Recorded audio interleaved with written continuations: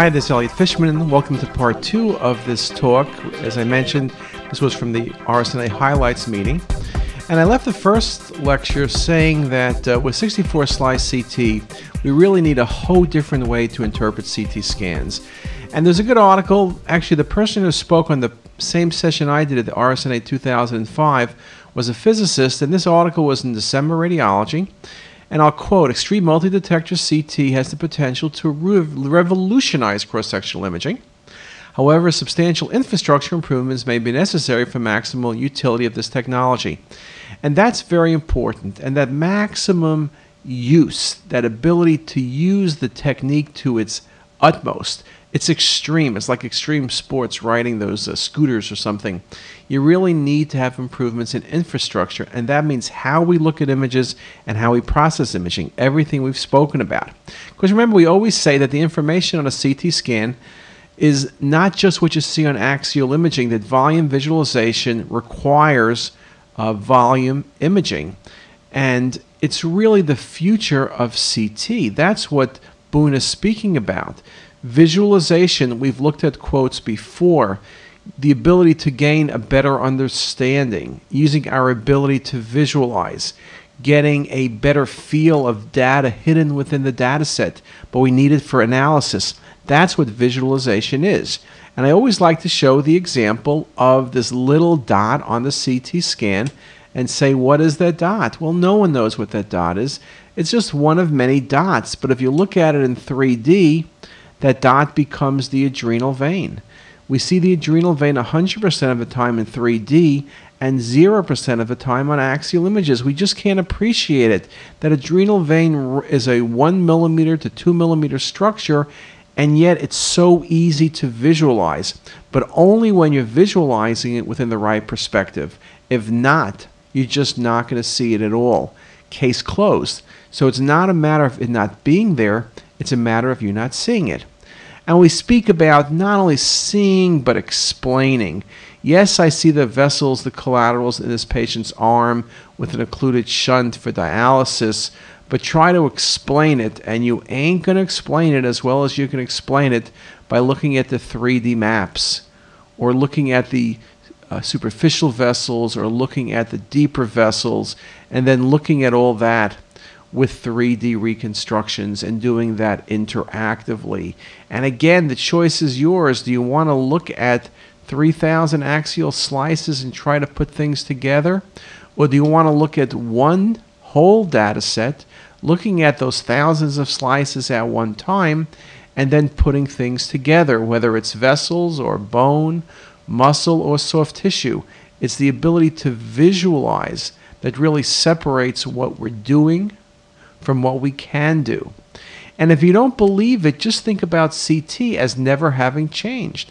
Maybe we went from film to workstations, and maybe we went from non-spiral to spiral, from 1 slice to 4 slice to 16 to 64 to 128, but images are black and white. Or really, is that not the case? When we scan the hand, we can look at the skin, and we can look at the muscle and superficial vessels, and we can look at the vessels and bone. It's a matter of how we choose to look at things. And we can use the computer to enhance what we see. Forearm, look at the vessel detail, and I'm just simply changing the lighting model. By changing the lighting model, I change what I could see. I could see more, I could see things in more detail, or see things differently. And then I change the volume rendering style. So there's so much we can see. The information is there, and whether it's the arm or it's the foot, you simply choose what part and what structure you want to see. You recognize this important point because, for example, if you look at this case, collateral's right chest wall due to SVC syndrome, look at the left supraclavicular zone, you see a catheter entering, but look at the right forearm, you don't see much of anything. But look, when I change the lighting model, well, you still see a little bit of change, but you still don't see much. But I'll change the lighting model again. Now look at that line near the right antecubital fossa, as well as that line now in more detail in the superficial zone above the left clavicle, and here it is just changing the lighting one more time. So the information is there, it's just that we're not taking advantage of our ability to see it. And we can determine what we want to see. I've shown this example before, but it's a great example of showing you vessel and bone, or deciding to put the skin on and showing you soft tissue and muscle, and again, simply choosing what is it we see, whether it's grayscale or it's color, whether it's the details of the skin or the nose or the forehead or the bone. It's simply us choosing what we want to see. So the trauma setting for orbital trauma, from skin to bone, and not just bone anyway. We could see bone opaque or transparent, or emphasize the soft tissue.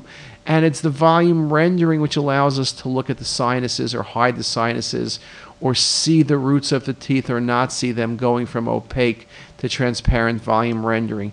Is all simply something we need to be able to look at. We recognize that one of the biggest changes in CT is post-processing tools, whether it's editing tools or segmentation tools, whether it's for coronaries or it's for runoffs or for the aorta. We know the tools are critical. So one tool that is important for every task is this bone editing tool. And yes, we've done bone editing forever because we know bone often obscures vascular detail. And we can use cut planes, which we do interactively, but now we're focusing more on automated segmentation techniques, which truly allow minimum amount of user time, but remove maximum information without taking away information that you indeed need. We worked on this interactive watershed transform, very nice technique, 1,000 slices in 10 seconds. Basically, it can isolate bone, pull the bone out, and so you're simply left with vessels. It occasionally makes mistakes. You can override. Notice it left the ribs, but I didn't care. I was looking at the aorta.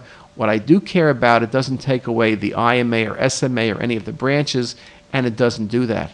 And here's the bone it took away. So you get a feeling of how robust that technique is and how easy it is to visualize with these techniques.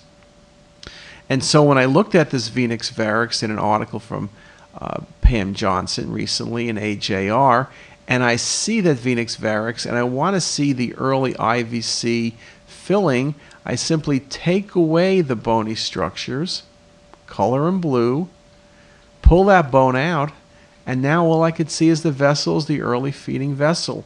Again, easier to see.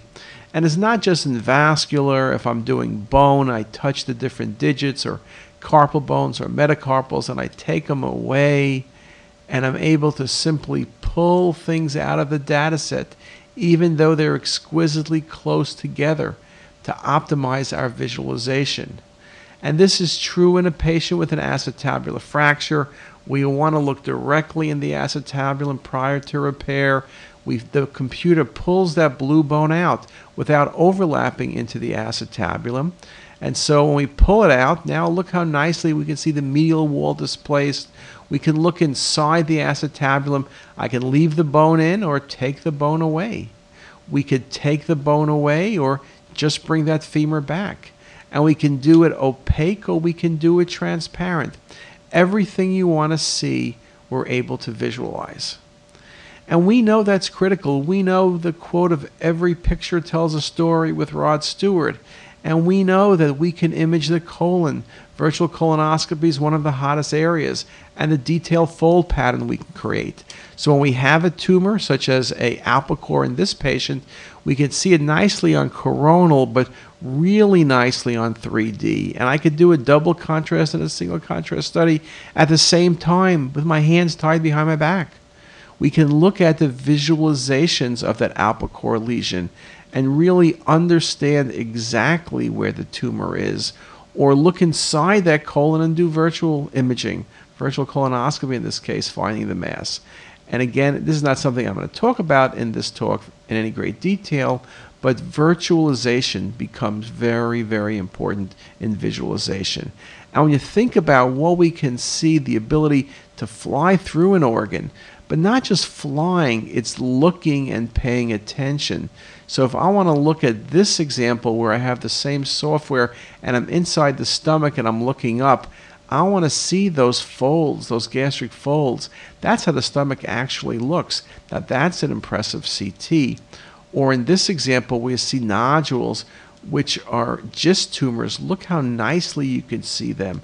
Or in this example, when you're looking at a patient and you're seeing this nodularity in the gastric wall, and you recognize that it's simply hyperplastic polyps. We're able to visualize with very impressive detail. And that application is true whether we're looking in the airways, and you can see this patient with tracheal papillomatosis, the nodule at the level of the bifurcation, and we can change the visualization, which you can see here, or we can go inside and not only see that lesion at the bifurcation, but see several other lesions on the wall. I thought I was going to say she sells seashells or something, but you can see the lesion very nicely on the wall, easily missed on the axials, but easily visualized on the 3D, and here's that lesion at the bifurcation. We speak about what you see that you would miss. We also speak about what you see that you would misinterpret. So this patient had this scan, which was read outside as an insulinoma because it's very bright and washes out. When we did our 3D, we recognized that it was not an insulinoma, but a splenic artery aneurysm, a very ectatic splenic artery going through the pancreas. What a difference in diagnosis. It's simply based on the visualization. We're able to see the splenic artery aneurysm, an incredible case, an incredibly unusual case, but one that could have been catastrophic to the patient. We talk about visualization. So this next patient has an islet cell tumor which involves the splenic vein, and you see collaterals on the axial imaging, but you recognize that it's only in 3D we appreciate the gastric varices, we appreciate on MIP the extent of the collaterals, and when you put these images side by side, you recognize how much strength there is. And it's not just the neoplastic processes. This patient has GI bleeding. There's huge gastric varices, dilated gastric vein, splenic vein is occluded, and it was due to pseudocysts from repeated episodes of pancreatitis. That's changing our visualization and how we manage patients. We talked previously about neovascularity, and just one point again, axials are not enough. We can see so much about neovascularity, determine where tumor extends, what therapy needs to be done, what therapy is working, by being able to look at more than simply this large liver mass, but looking at the neovascularity. And that's something I think that's going to become very, very important in the near term. And it's going to be a very big part, indeed, of imaging. And you can see it nicely here as well. Now, this whole concept of looking at volumes is not just in the unusual case, so maybe you want to think about the oncology case with neovascularity. Look at this beautiful example of a dilated structure right lower quadrant. You should recognize it as appendicitis, but look how nicely it can be seen in the coronal view, where you see the calcifications within the dilated appendix. Just a very, very classic example of acute appendicitis. Or looking at this patient with Crohn's disease, you see the bowel is thickened, there's inflammation on the axial imaging, but look how much clearer this is to see as we go into the coronal display, where you see the thickening of bowel, you see the prominent vasa recta, you see the stranding, you see the enhancement. You really do appreciate the patient's active Crohn's disease. There's no doubt about it, whether we look at the coronals or the volumes or the MIP. This indeed is very, very critical. Now, there are articles being written now that talk about, in terms of efficiency, maybe only look at coronal images. Could this be a substitute to looking at axial images alone? Maybe it can. In this article, it makes a very good point about how much easier it would be. There's less images to visualize, there's many less images to look at, and perhaps if there's no difference in terms of knowledge generated, this would indeed be the thing that we would routinely do. So it's something that is worth watching. It's not just being able to do things faster. We're able to look, for example, in this case with GI bleeding and find its source, or in this case in 3D, easily see the desmoplastic reaction of the patient's carcinoid tumor, Or in this case of a renal cell carcinoma, which is typically hypervascular, we're able to appreciate the patient's neovascularity, recognizing the aggressiveness of this patient's tumor. So again, there are many things that are best appreciated only when we look beyond the axial imaging. And we can go to this example of a patient with a vascular renal cell with IVC extension and renal vein extension, and recognize how nicely we can see the display, how we can understand things better. And that's maybe a good point to stop. And why don't we pick it up at this point? Let's look at some of the things in the kidneys where visualization and the use of 64-slice CT becomes critical, how we could make things better. And with that, let me stop. And thanks very much.